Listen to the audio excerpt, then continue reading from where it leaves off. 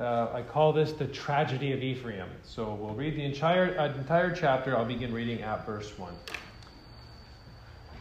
Then the men of Ephraim gathered together, crossed over toward Zaphon, and said to Jephthah, "Why did you cross over to fight against the people of Ammon, and did not call us to go with you? We will burn your house down on you with fire." And Jephthah said to them, "My people and I were in a great struggle with the people of Ammon, and when I called you, you did not deliver me out of their hands. So when I saw that you would not deliver me, I took my life in my hands and crossed over against the people of Ammon. And the Lord delivered them into my hand. Why then have you come up to me this day to fight against me?" Now Jephthah gathered together all the men of Gilead and fought against Ephraim. And the men of Gilead defeated Ephraim, because they said, "You Gileadites are fugitives of Ephraim among the Ephraimites and among the Manassites." The Gileadites seized the fords of the Jordan before the Ephraimites arrived. And when any Ephraimite who arrived, who escaped, said, "Let me cross over," the men of Gilead would say to him, "Are you an Ephraimite?" And if he said no, then they would say to him, "Then say Shibboleth." He would say Sibboleth, for he could not pronounce it right. Then they would take him and kill him at the fords of the Jordan. There fell at that time 42,000 Ephraimites. And Jephthah judged Israel 6 years. Then Jephthah the Gileadite died and was buried among the cities of Gilead. After him, Ibzan of Bethlehem judged Israel. He had 30 sons. And he gave away 30 daughters in marriage and brought in 30 daughters from elsewhere for his sons. He judged Israel 7 years. Then Ibzan died and was buried at Bethlehem. After him, Elon the Zebulunite judged Israel. He judged Israel 10 years. And Elon the Zebulunite died and was buried at Aijalon in the country of Zebulun. After him, Abdon the son of Hillel the Pirathonite judged Israel. He had 40 sons and 30 grandsons who rode on 70 young donkeys. He judged Israel 8 years. Then Abdon the son of Hillel the Pirathonite died and was buried in Pirathon, in the land of Ephraim, in the mountains of the Amalekites. Amen. Well, whether we like it or not, we must confess that we all perhaps sometimes have this desire to be a somebody, as Davis would say, rather than a nobody. And sometimes it is inevitable that the somebodies look down on the nobodies, and the nobodies can't seem to stand the somebodies. All this stems from pride, and it produces strife, even among God's people. And certainly we see that here with Israel. We see that with Ephraim as he goes to war against Gilead, as he goes to war against one of the tribe of Manasseh. Ephraim, the somebody, can't stand that Jephthah, the nobody, has scored a glorious victory, and they have something to say about that very thing. And the result is a war within Israel. Strife within continues to demonstrate how Israel is becoming more and more like the nations around them. There is no stability with one another. There is no stability in Israel, and it's because they do not have that firm foundation that they have called upon and leaned upon, namely the Lord God of Israel. And so Israel continues to degenerate. Israel continues to look like that nation around them as they continue to violate the covenant that God had made with them. Now, thankfully, throughout the book of Judges, we've seen the main idea is Yahweh saves. Yahweh brings about salvation. Yahweh is good. Yahweh is kind. But Israel, further and further throughout the book, as we move further into the book, rejects God and rejects his goodness and rejects his covenant. And certainly we've seen that in the Jephthah narrative. Began at chapter 10. We saw Israel's degeneration, how many gods they served. Last time we saw Jephthah's glorious victory against the Ammonites. Then we saw it end in tragedy with his tragic vow concerning his daughter, who I believe he actually did sacrifice to God. And then today we finish the Jephthah narrative. We come to its completion. And really this is the climax. Really this is where everything's driving in this narrative. Even though that last several verses in the last chapter is depressing, the main climax drives to what we see as Jephthah has to deal with the Ephraimites. And the problem is very clear, and it's a problem that we've seen already. It's the problem of pride, and this time the problem of pride is going to lead to further strife among God's people. Pride is the sin that keeps on giving. It's the sin that keeps on arising. It was a problem with Ephraim during Gideon's day. It was a problem with Gideon himself. And certainly it's a problem with Ephraim once again during the time of Jephthah as well, because man is just so impressed with all the wonderful things that he does. Man is just so impressed with his own self-worth. And the outworking of pride leads to strife and quarreling. When the proud are not fawned all over or praised without ceasing, when they are insulted, what happens? Strife occur, or what rises out of this strife leads to warfare, because no one would want to back down because we're so filled with pride. And so in Judges 12, Jephthah's tragic life comes to a climax with the warfare between Gilead and Ephraim. And in reality, it's the tragedy of Israel. It's the tragedy of Ephraim that we see through this Jephthah narrative. And so it is the end of Jephthah's tragic life with this warfare between tribes. And we really do see how disastrous it is when brethren do not dwell together in unity. And so we'll look at this tragedy under two headings this evening. First of all, we'll see a warring people in verses 1 through 7. And then secondly, we'll see a restless people in verses 8 through 15. So a warring people, verses 1 through 7. Then secondly, we'll see a restless people, verses 8 through 15.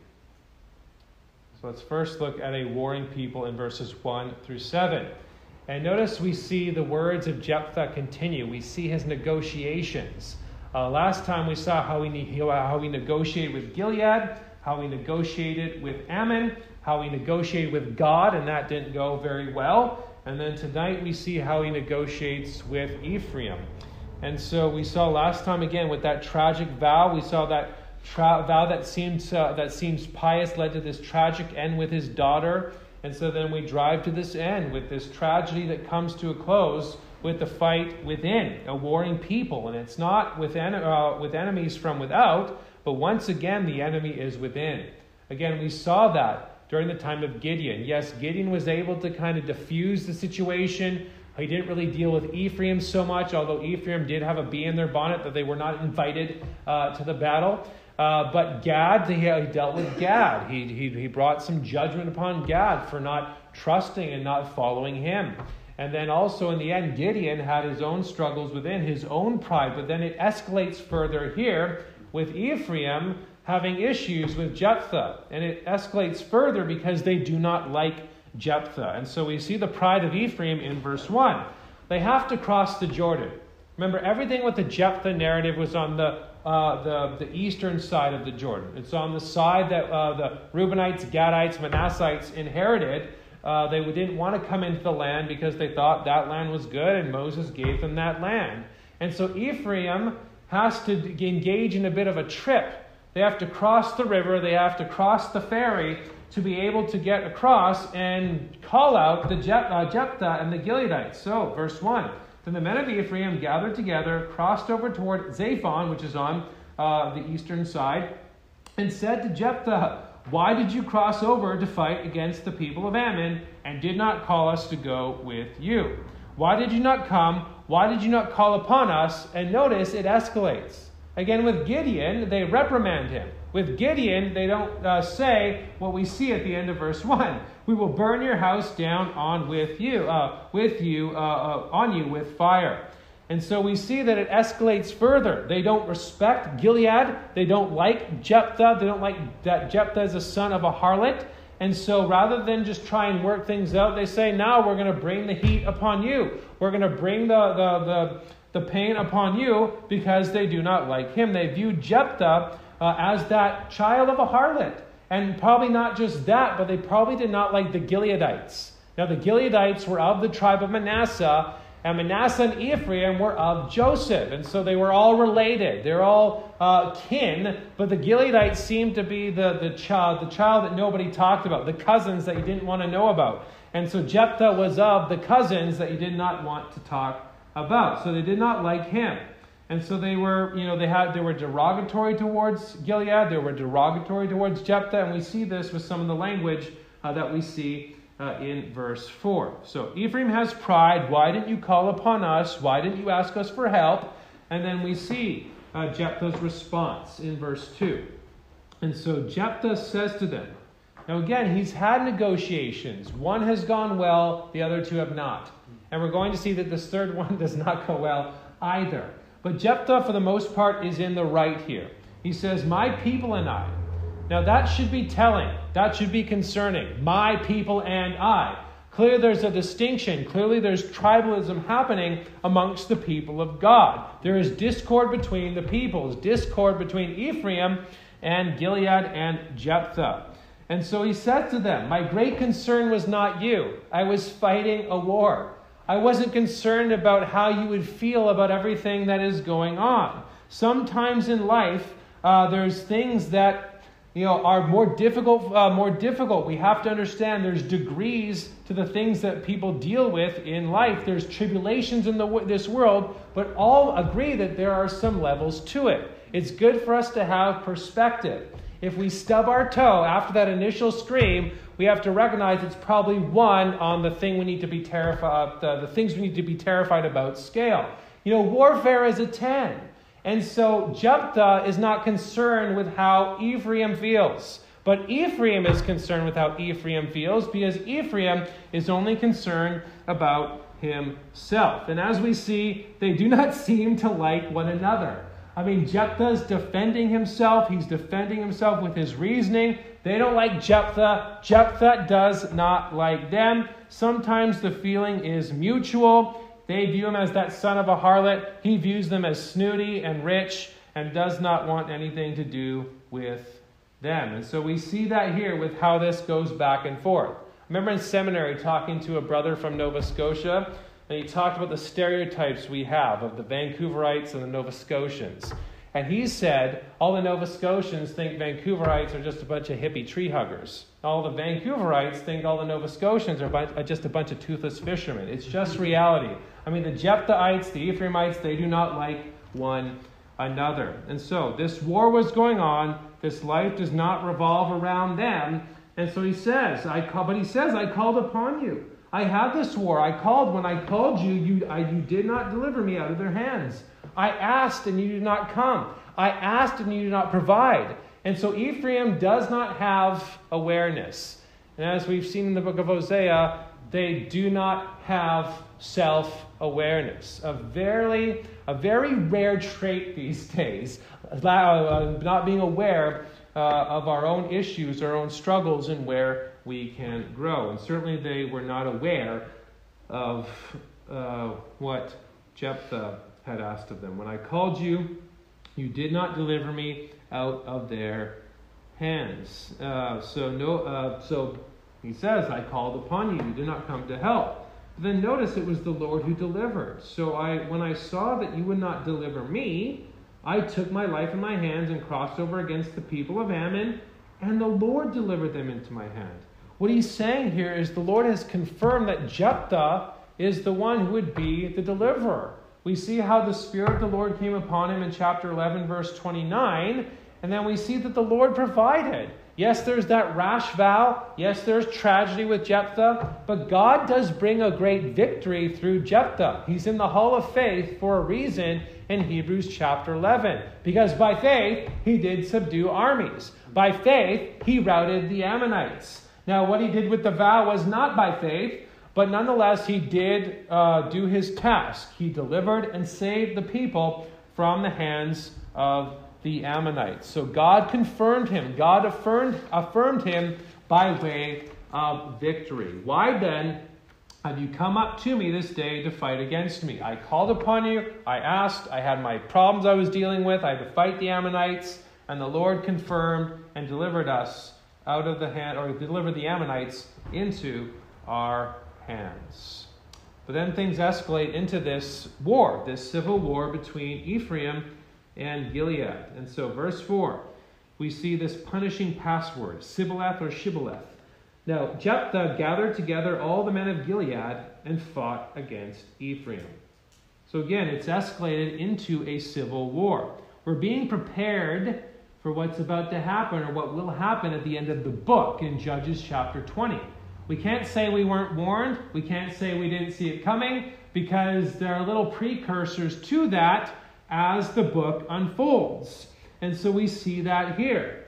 We see, now Jephthah gathered together all the men and they make war. Notice Jephthah's not great with words. Again, one negotiation goes well, 3 do not. but he's good with the sword. I mean, he's a marauder. He's a fighter. He's a good man with the sword, and that seems to be his way of speaking. So they fight them, and they defeat them. And the men of Gilead defeated Ephraim. And notice why. Because it was because of a byword. And probably more than just a byword, but because they said, you, the Gileadites, are fugitives of Ephraim among the Ephraimites and among the Manassites. How they spoke, how they functioned, they were viewed as this outcast. This idea of fugitive carries the idea of being a derogatory term. They were the children on the eastern side. They were the scum who inherited that side of the Jordan rather than being part of the mainland. The Ephraimites were like, we're the purists.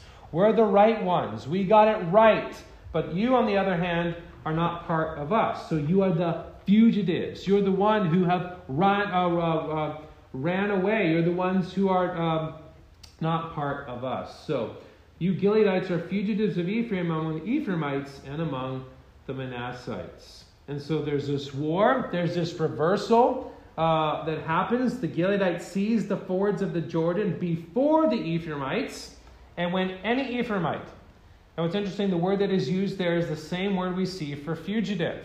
Now they become the fugitives. The idea of fugitive carries the idea of one who escapes in a time of war. And so there's no indication that there was any warfare prior to this between Ephraim and Gilead. But nonetheless, again, the people of Ephraim looked down upon the people of Gilead. Now the tables have turned. That's what judgment is. Judgment is reversal. We've seen a lot of that in the book of Hosea, these reversals that happen back to Egypt, which is what happens by way when Assyria comes and brings them into captivity. But it's going back to Egypt, going back to captivity, that reversal of the Exodus. And so we see that here. The Gileadites, they take the fords of the Jordan before the Ephraimites, before they cross over. And any Ephraimite who escaped, anyone who was a fugitive, and so they would play this game called password. Let me cross over, the men of Gilead would say to him. They determined the enemy by how they would speak. Even people from the same country can speak differently. Think of all the accents in England. Even think about Americans and Canadians. I mean, we might look the same, but we say a lot of things very differently. And so we see this with this word, shibboleth and sibboleth, how they would say it. The same word is meant to be in view. What is a shibboleth? What does that mean? What does that refer to? And so if he said no, then they would say to him, then say shibboleth. Then say this specific word, which just means flowing stream. And he would say sibboleth. He can't say the sh part of it because he's got a different accent. He can't say it because it is very different. Again, it's like Canadians trying to say roof in America, or Canadians trying to say creek in America. I heard the term crick the other day, or rough. How do you know that one is from another part? By how they say certain things. And so it is by way of shibboleth that they determined whether one was of Ephraim or one was of Gilead. And so the Gileadites said shibboleth, but the Ephraimites couldn't say the sh part of it. And so they would then say sibboleth. Now it's an inconsequential thing, but it is used here as a test of allegiance. It is used here as a test to show which one was of Gilead and which one was Ephraim. It's how they determined the tribal lines. The s or sh had major consequences. And so we get the idea of shibboleth from this. The idea of taking a little inconsequential thing and making it a test of allegiance that God did not give. Now, in warfare time, this password is perfectly legitimate. It's sad to see as there is it's an infighting between the people of Israel, within the people of Israel. But it is inconsequential. Little change can be life or death. And he would say sibboleth, for he could not pronounce it right. Then they would take him and kill him at the fords of the Jordan. There fell at that time 42,000 Ephraimites. Now that 42,000 includes the entire battle, not just the killing at the crossing of the Jordan. Now the fords aspect is also mentioned in 3:28. Maybe there's some contrast going on. The Bible is selective. God is selective with what he includes and what he says. And in 3:28, we see that's when Ehud comes and he takes back the fords from the Moabites. And he takes it back from the enemies of God. And again, maybe there's a contrast here. Enemy without, Moab, now an enemy within, namely Ephraim. And so there's this kind of, that nasty scene kind of ends with 42,000 dying, and then Jephthah, the end of his life, we see in verse 7. He judged Israel 6 years, died with no children, and then Jephthah the Gileadite died and was buried among the cities of Gilead. Now, I think the clear application for this is the problem of strife and discord. And it's strife and discord without God and following our own ways. And when we don't follow God, and when there's strife, it leads to what? Instability. There is instability in our pride. There's instability in our own way. There's instability when we seek to follow the things of ourself rather than the things of God. There's instability when we are impressed by our own self-importance. And we've seen pride with Gideon. And we saw pride in James 4 when we looked at Gideon. Why do people war? Why do people fight? Why do people have problems with one another? It is because we are proud. Whether we want to admit it or not, we just must confess it's because we are proud. We don't like to think that we're wrong. We don't like to be told that we're wrong. We don't like to be challenged. Now, Jephthah doesn't like to be challenged. He doesn't like that he's the deliverer, he's the savior, but he doesn't like that he's challenged either by his people that he cannot stand. But in James chapter 4, we see, where do wars and fights come from among you? Do they not come from your desires for pleasure that war in your members? You lust and do not have. You murder and covet and cannot obtain. You fight and war. You do not have because you do not ask. Then we see, and he goes on to talk about how God resists the proud and gives grace to the humble. But before that, talking about wisdom from above, it's pure in verse 17 of chapter 3, then peaceable, gentle, willing to yield. Are proud people willing to yield? Are proud people willing to admit they were wrong? Are proud people willing to A, recognize that they probably don't need to speak when they should, and B, are proud people willing to receive that correction? See, but when we think about leadership, leaders are not above correction, right? So there's this tension sometimes. As a leader, I must confess, sometimes when people come to me and challenge me, I kind of think, like Jephthah, I think, what are you doing? Why are you challenging me? I'm the pastor. I'm the one with the degrees. Why are you doing that? But I'm not above being challenged. I'm not challenged. I'm not above rebuke. I'm not above being reproved. I'm not above those sorts of things. But young people, on the other hand, must recognize that they need to submit to the elders. They must there's a balance, isn't there? There's a balance we must follow with respect to that, because on both sides we think that A, we have a voice, and think B, I deserve the voice, or think, look at me, I have the voice, and should we lord it over rather than yield. So being willing to yield, full of mercy and good fruits, without partiality, Ephraim doesn't tick that box, and without hypocrisy. Now the fruit of righteousness is sown in peace by those who make peace. Again, Davis usually nails it, and he says, the Ephraimites always feel they must dominate. They must control. They must be recognized. Nor is it a peculiar, I can't say it. Nor is it just an Ephraimite or Israelite problem. It flourishes in the Christian fellowship. How we want to be the ones on Jesus' varsity squad. How difficult it is for me to rejoice in God's saving work when I'm not the Christian celebrity in the middle of it. We don't like to play the Christian game unless people will appropriately stroke our egos for doing so. One thing I've often wondered, brethren, is people come into our church and they see that we don't have a million things going on, or we don't have their specific ministry. I wonder if it's one reason people find it difficult to transition to our churches when you compare it to others.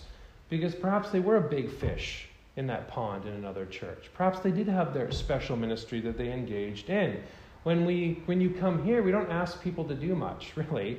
And even then, that's hard for people. I mean, come to church, come to prayer, come on Wednesday. I mean, again, if you're providentially hindered, I get all that. But a lot of people are not providentially hindered. They just don't come.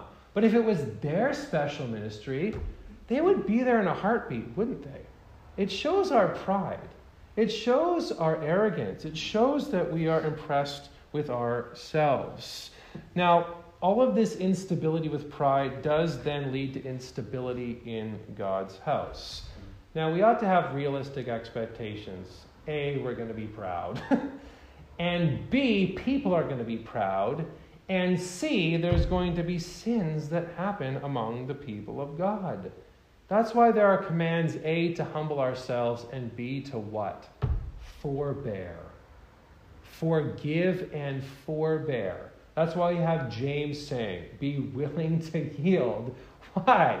Because we're not willing to yield. Because we're not willing to forbear. Because we're not willing to forgive. We're not willing to hold out olive branches, even if you're in the right.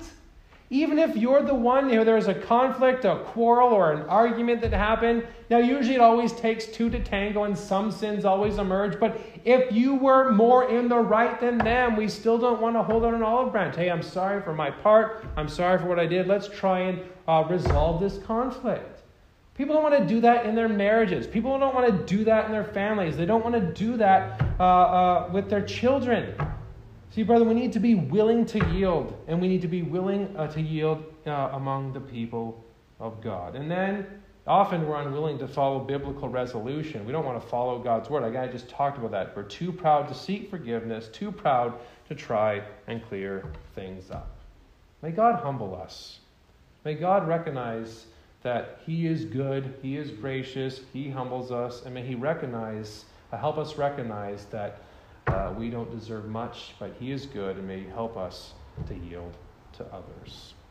So that is really where strife and discord lead. It leads to a warring people, which we see very clearly in verses 1 through 7.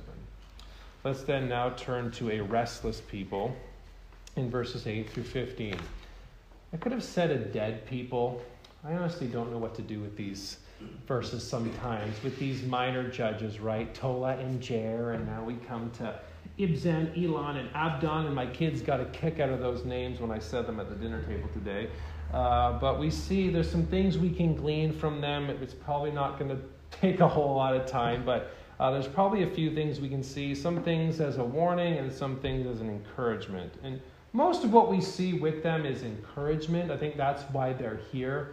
But there is one thing we ought to notice that we see with the length of their judgeship, with all three of these ones, and what also we see with Jephthah as well. And so I think we can see how restless the people of God are, and how quickly a restless people become a dead people.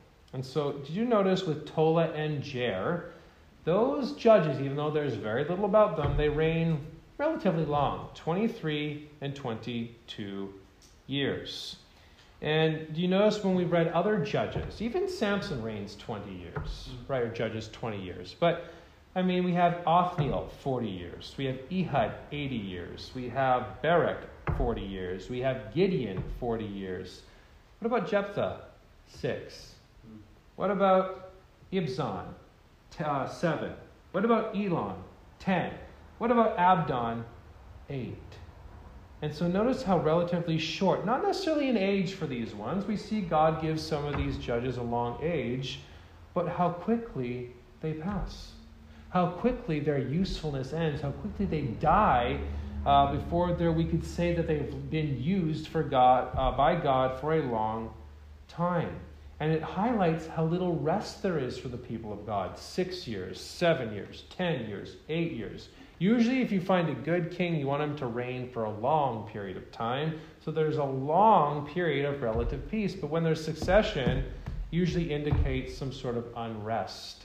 And there hasn't been rest in the land for a very long time as we read the book. And rest departs from the land. They are a restless people. They are restless because they were not resting in the things of God. And when you don't rest, you die quickly. And death is coming quickly for Israel as they become more and more like the nation around them. So that's kind of the warning we see, I think, from these verses here. But there are some encouraging things that we see. And I think we do see how saving and stable God is. Now again, these servants are obscure, right? Again, the Bible is selective. Perhaps they were more interesting than what we see in the verses we have of them. It's just that Yahweh chooses what is here and what isn't.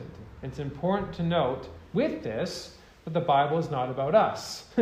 I mean, as we read the scriptures, yes, some men take up more time, and usually there's more information. One thing the commentators pointed out today is the men who get a lot of airtime, all their dirty laundry is aired out, isn't it? All their unsavory things that they do. I mean, they see it. Sometimes you just want a short and you killed the Philistines with an ox goad. That's all you need sometimes, right? If that's all people remember you for, that's probably better than, sacrificing your daughter based upon a vow that you made. I mean, obscurity ain't such a bad thing, because the Bible is not about us. It's about God and what he does for us. And we really should be okay with being nobodies in God's plan, because the plan is about God. And he knows what is best for his plan. He'll use who he will use for his plan. And sometimes that might mean that nobody knows your name. And that's perfectly fine, because let's be honest, most saints, we don't know their name. And as I said, I think last time or a couple times ago, I think actually it was with Tola, so 2 times ago, Tola and Jer. Perhaps the best preacher, I've heard someone say, the best preacher out there is the one we've never heard of, the one we don't know their name. They're probably out there. And I said there are some preachers that are famous that I'm not very impressed by. Not that I'm the arbiter of who's the best preacher or not. But just saying that perhaps the ones we don't know are the ones that could be the best in the plan of God. So obscure servants whom God saves, and obscure servants whom God does use to save, they do judge Israel. All 3 of them judge Israel. They are still his servants, but they are obscure. But notice also, in contrast with Jephthah, they're fruitful servants. Jephthah had 1 daughter, and he sacrifices her. And notice Tola, and I guess Jer, not so much Tola, but Jer, he's got quite a few sons. I think that's meant to be bookended. The minor judges are bookending, are functioning as the bread in the sandwich of the Jephthah narrative. And we see that fruitfulness is with God and doing what he says. That's a lesson for Israel as well. We see that Ibzan had 30 sons. And not just 30 sons, 30 daughters. He gave away 30 daughters in marriage and brought in 30 daughters from elsewhere for his sons. So he was fruitful. We see the same. We don't have sons or daughters for Elon, but we do have sons and grandsons for Abdon. Verse 14, he had 40 sons and 30 grandsons who rode on 70 donkeys. And so we see they're fruitful in contrast with Jephthah. It's a lesson for Israel, and despite all of the tragedy, and there's more tragedy that is going to come in this book, we see it is with Yahweh where life lies. It is with Yahweh where one can perpetuate life. It is with Yahweh. If the people of Israel do what is right, according to the terms of the Old Covenant, they shall receive the blessings from Yahweh. But they don't do that. They could approach unto God by way of sacrifice, even for the Old Covenant, not savingly, but according to the terms of the Old Covenant, to have a good life in the land. But they don't. They sacrifice to the Baals. They sacrifice to the Asherahs. And what we're going to see is when what happens is Israel is going to be more like Jephthah than they are like Ibzan and Abdon. So it's a good lesson. And with that too, there is relative stability with the sons and daughters. I mean, their ability to give daughters highlights there's some stability even in a time of relative unrest. Abdon can ride his donkeys, so he can ride about, so things seem to be okay there. He has this ability to see his grandsons. Abdon has that ability. He lives a long life, but there is also a warning. Abdon may have been able to ride his donkeys and see his children, but he didn't see the peace of Israel, did he? Because there's unrest. So there's good things, there's blessings, but they're tainted. They're meant to be that way. I mean, there's good things that God does by way of Jephthah, but it's tainted with respect to what we see with the vow. So obscure servants, fruitful servants, and then restored servants. So I think that's what we see with Abdon especially in verses 13 through 15, but mainly verse 15. Now again, these minor judges are tough to interpret, and maybe I'm making too big a deal of this, but note the tribe of Abdon, and that's what is said in verse 15. Then Abdon the son of Hillel, the Pirathonite, died and was buried in Pirathon in the land of Ephraim. We were just reading about Ephraim just now, 15 minutes ago. And what were they doing? They were engaging in warfare. What do we read in Judges chapter 8? They're angry that Gideon did not ask them to come and help.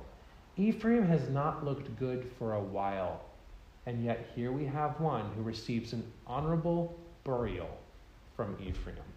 An honorable burial, and notice where? In the mountains of the Amalekites. A man from the same tribe as the somebodies causing strife in Israel is the same one who is buried. They haven't had a noble man, really, since Joshua. Remember, Joshua is of the tribe of Ephraim. And perhaps there is some connection with the reference to the Amalekites. Remember, again, God is selective. He highlights here very clearly in the mountains of the Amalekites. I don't know for sure. The Amalekites have been the sidekicks throughout the book of Judges. If you do a concordant search on the Amalekites, we see it was Ammon and the Amalekites, Moab and the Amalekites, Sidonians and the Amalekites. This goes all the way back to Exodus chapter 17, how God is going to be at war with the Amalekites from generation to generation. But one thing that's interesting is there was a time when Ephraim was ready to go to war in the book of Judges. He hasn't been so good in Judges 11 or Judges 12 or Judges 8, but he was pretty good in Judges 5. In Judges 5, there was more unity during the time of Barak and time of Deborah. And we see in verse 14 of Deborah's song, a song of Yahweh's people, more of this unity that's happening there. From Ephraim were those whose roots were in Amalek. They were ready to go and deal with the Amalekites. And notice they go after you, Benjamin, with your peoples. They were ready to go and they were ready to fight. They're ready to fight side by side with their brethren. And again, Joshua, the Ephraimite, was the one who fought against the Amalekites. And so there is this reminder here. There is this reminder of God's restoration, but there is a reminder of what the brethren did, of what Ephraim did, what they once were, and what they could be under God Almighty if they honor and do what he says. So I think that's what we can get from verse 15. But the problem still remains. There's still sin. And one clear problem that still remains is they died. I mean, we get like a fourfold succession. Jephthah died, Ibzan died, Elon died, Abdon died. I mean, they all die. I mean, that's the thing, is that these judges are not the ultimate savior, are they? They're not the one who will bring about the ultimate so great salvation. That is with God. That's why the lesson throughout this entire chapter is life and stability is with God. Death and instability is with man in our own sin, but life and stability is with God and by God's ways. And we can be stable in three ways. We can be stable in the providence of God. Not saying there's no suffering, not saying there's no pain and sorrow. There are frowning providence that God brings, and they're mysterious providences for our good. And there are many things that we can't make sense of. But several of the commentators highlighted the providence of God and how mysterious it is. Why does Jephthah only have one daughter? I mean, it's just explained that way.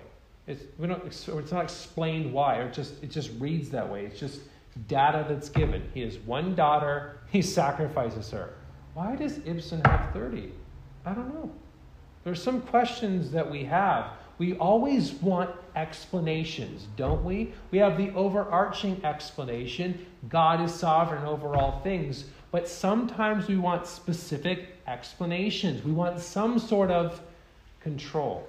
And I think that's why paganism is such a draw for some people. That's why health, wealth, prosperity, self-help is a draw for people, because people want control. But rather we trust in God. Henry says what a difference there was between Ibsen's family and that of his immediate predecessor, Jephthah. Ibsen has 60 children and all married. Jephthah but one, a daughter that dies or lives unmarried. Some are increased, others are diminished. Both are the Lord's doing. And we can be stable in his providential plan, even amongst all the tribulation that we endure. So we're stable in the plan of God. Then secondly, we can see that we're stable in the house of God. The instability in the land was as a result of instability in worship. The people were not singing on the same tune because they were not worshiping the same God according to his ways. They had different views, different things, different gods. There were tribal factions among one another. We certainly see this with the Danites later on, and Micah and his idolatry that happens later. They're fighting over this one idol. So there's instability. And it's because they are not stable in the things of God. They are not seeking first, we could say, the kingdom of heaven. And I've made this pastoral observation a million bajillion times. The most stable people, not saying their life isn't filled with sorrow or can't have trial or they're always perfect. No, but the most stable and most healthy sheep are the ones who are faithful when it comes to the things of God.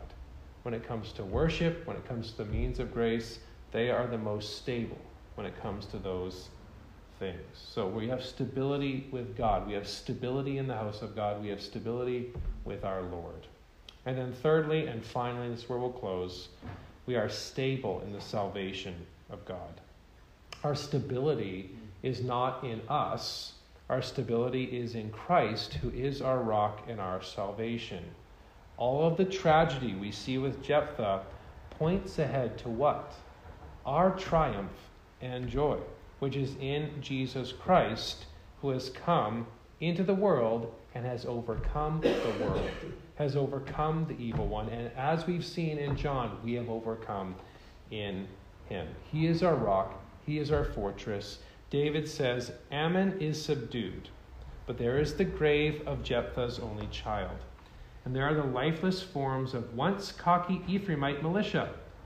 Whether from excess zeal or stubborn pride, tragedy overshadows the salvation Yahweh gave. I would wager that the writer meant to paint it so. I think he wants us to see Yahweh's deliverance tinctured by human foolishness and arrogance.